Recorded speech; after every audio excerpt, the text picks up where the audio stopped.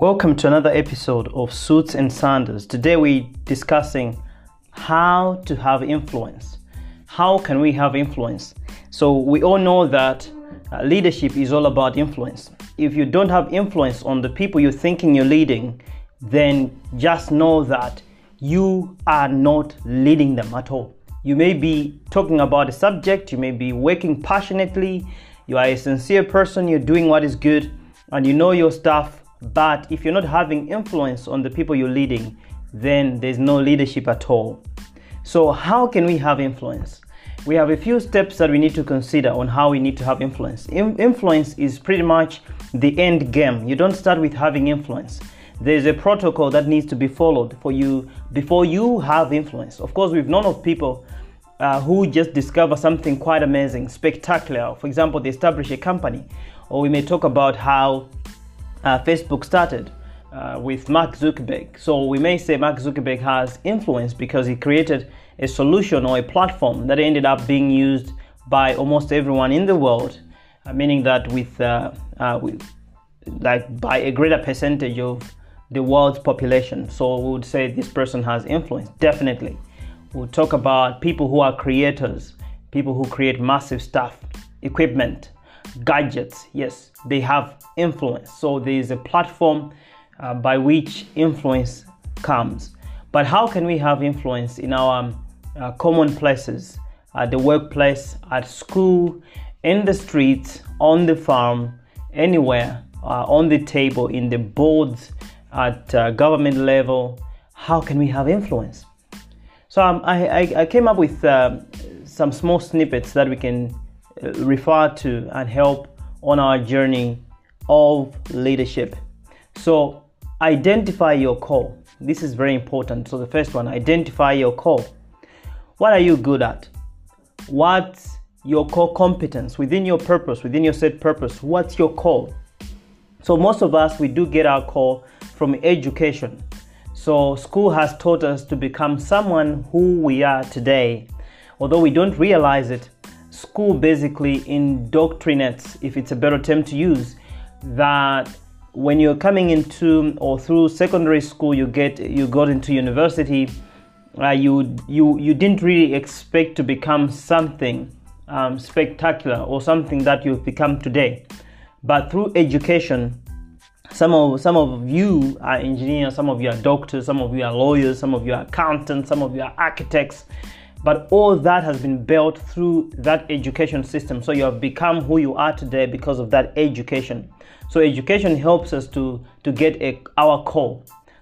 All right. So you have a specific knowledge in that area, in that domain. So you have some sense of thought leadership in that area. So you develop your call.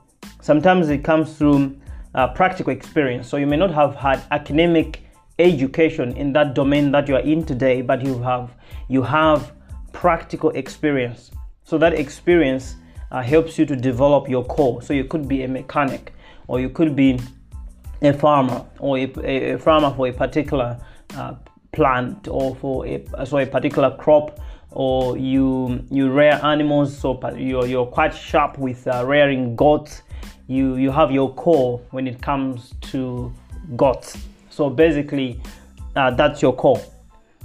It also has to do with passion, but passion alone may not develop or strengthen your core.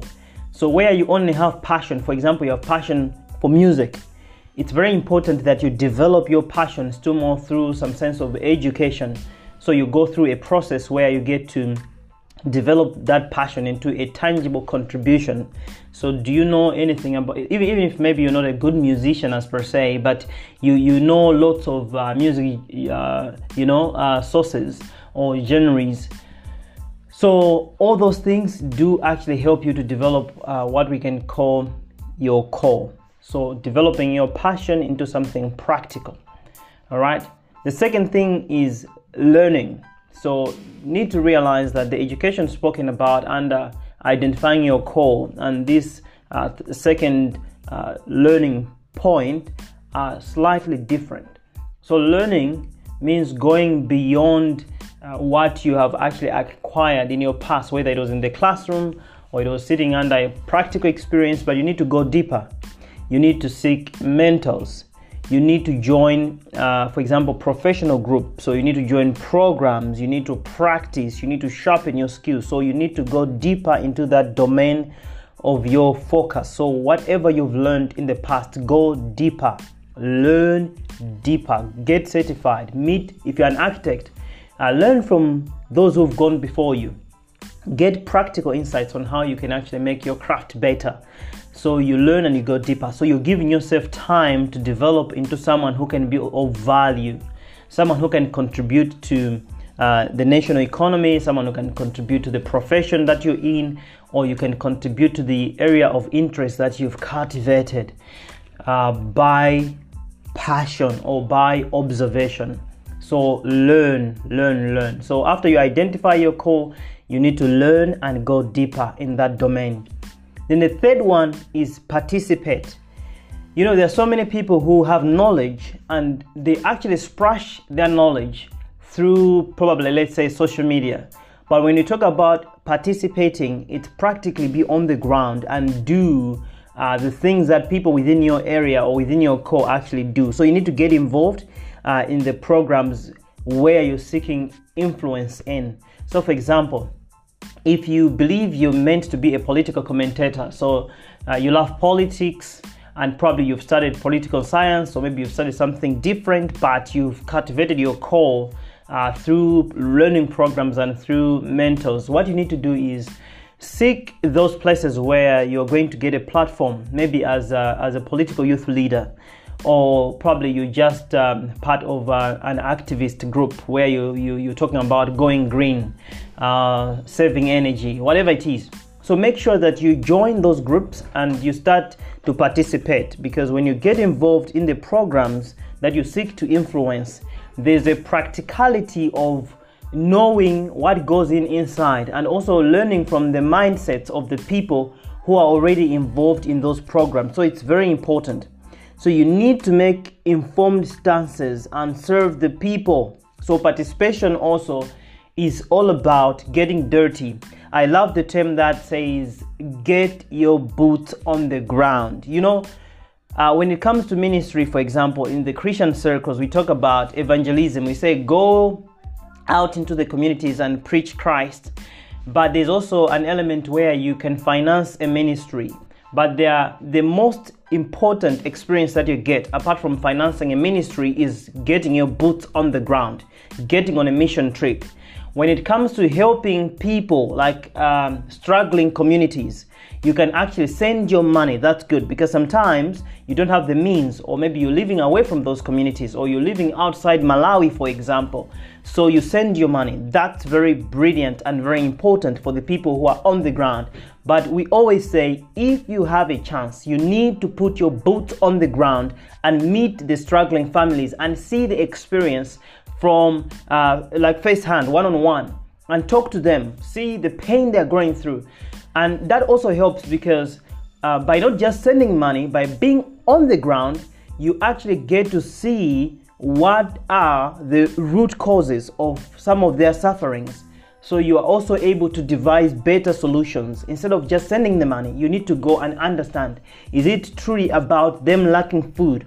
Or maybe it's not them realizing the massive potential that they have in their land? Or is it about the government programs not having a long enough tentacles that go into those communities to influence their forms of agriculture, for example? So you need to participate. So that was the third one. The fourth one is engage. Start to make grounds by engaging leaders and others. So when you've identified your core, when you've learned and gone deeper, when you have participated, practically participated, it's time you start to engage the people who are involved in these areas. So you engage the leadership specifically. So start to make rounds and engage the leaders and other stakeholders in the areas of your influence. So what you may not realize is that by going deeper in learning about the area, by participating, what you've done is you've actually gone to a place where now influence starts to automatically come in. Because when you're given a pedestal, what happens is you talk about the practical things that you've seen on the ground. You talk about things that you've handled with your own hands. You talk about communities that you've interacted with. So it's very important. And for example, even if it's just a very technical area like engineering, so civil construction, and you're talking about our infrastructure, our roads network in Malawi. When you are actually what we usually call a subject matter expert in that domain, people start to listen to you because they know that you know what you're talking about.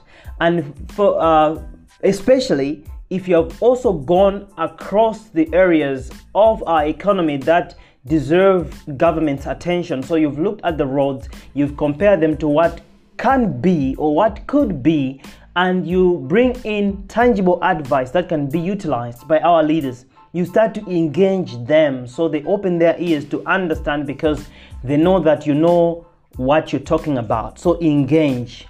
And by engaging, I don't just mean staying somewhere very far and sending lots of notices, sending lots of emails, or posting stuff on social media. I'm talking about practical, getting on the ground and meeting the people of influence. And then the last one, but which actually governs everything, is influence itself. Influence. So once you are on the table, not on Facebook, not on Twitter, you start to comment now on policy matters. All right. So you've gained your credibility by being someone who's been on the ground. You've been dirty. All right. So you start to influence. So you just don't post stuff. Again, as I've said, I'm repeating this one because it's very important. Most of the times we think we are having influence by making noise on social media. So we can use social media for lots of wonderful things. We can mobilize people, we can mobilize resources, we can start or activist groups or whatever it is, right? That you want to do with social media. But when it comes to high policy issues, sometimes what you need to do is to practically meet the people on the ground, the policy leaders, and start to influence policy. It's all about your sincerity, your presence, and proven work in the path. All right. So once people, even at the highest level, start to see that you are sincere with your advice, you're sincere with what you want to achieve. It's nothing about what is in it for me, but it's all about what is in it for us as a collective body of Malawians, as a nation. What is in it for all of us? People start to give you an ear. Understand the local climate and what issues you're dealing with. It's very important.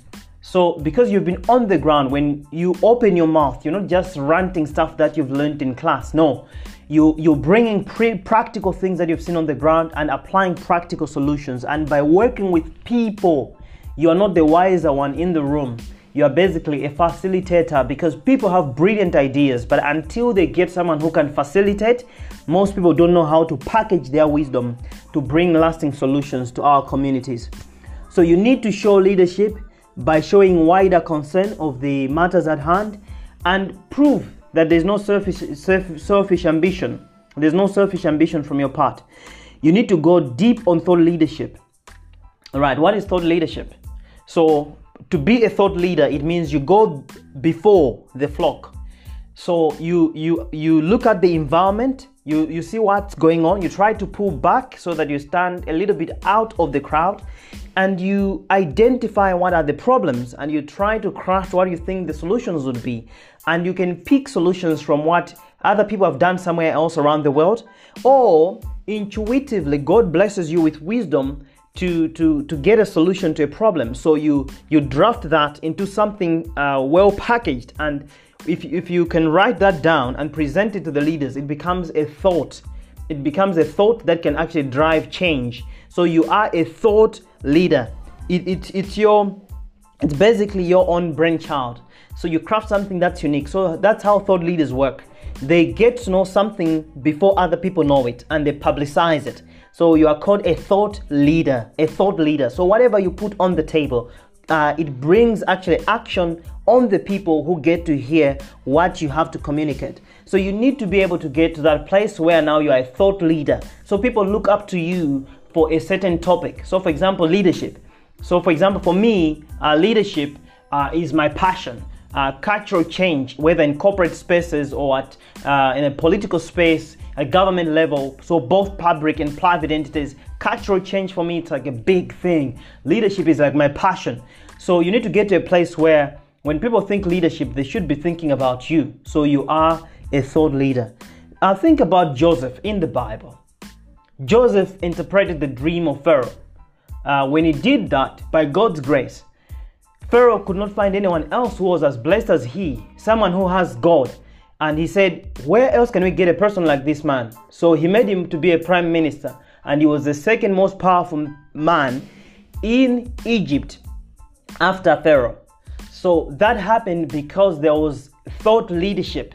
After he interpreted God's dream given to Pharaoh, and it was apparent that we're going to have 7 years of plenty, which will be followed by 7 years of famine, Joseph devised a means of how grain could be saved to serve the Egyptian nation, but also the surrounding nations. So that earned him that position. You can talk about so many other people who believed in what they followed, and ultimately the entire kingdom had to follow them. We can talk about Daniel. We can spend time to talk about Joshua and Caleb, people who showed strength and zeal and belief in a point of fear, where they said, we are not grasshoppers. We believe in our God. We know who we are. We are well able to conquer the nations.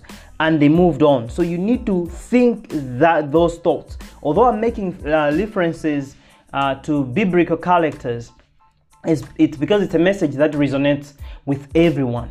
It's a message that is very common. But today we can see people who have gone before us, people who have achieved massive things. All of them are men and women of honor.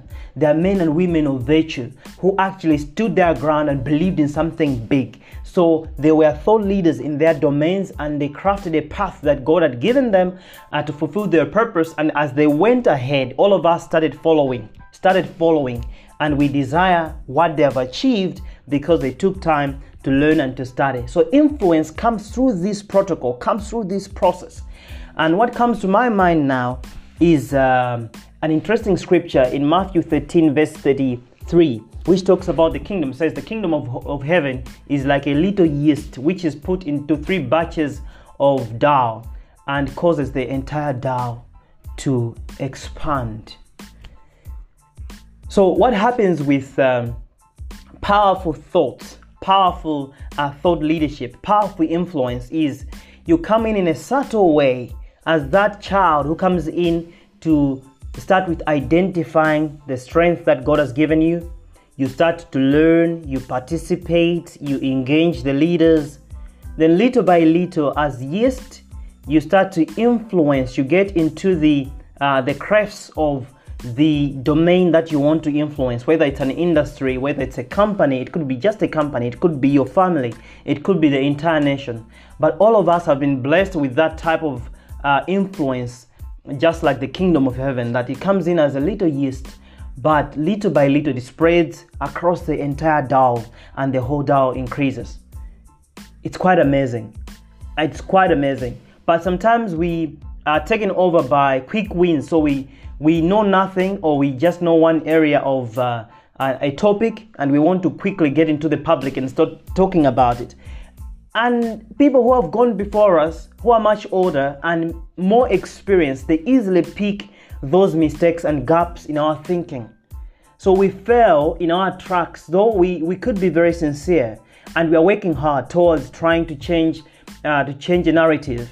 But if we haven't taken time to be taught, to study, to practically put our hands on the ground and put the boots on the ground and get dirty, people who've gone before us, even those who have closed minds to learning, they stop hearing what we're saying because they believe it's nonsense and we don't know what we're talking about.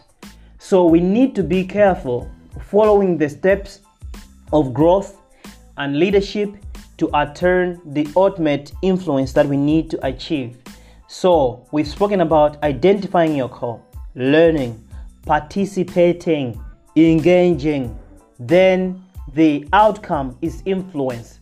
So you don't start with influence. Influence is the outcome, is the deliverable that you get at the end of going through the growing process of learning, of developing, of being coached, of being taught. So this is it. Today's Suits and Sandals was all about how to influence. How to influence. Once we get there, we all know how to serve, be good leaders, influence, and make sure that you let your voice be heard, especially in areas where you're going to bring positive change, developmental change, lasting impact, and generational impact to our nation. God bless you.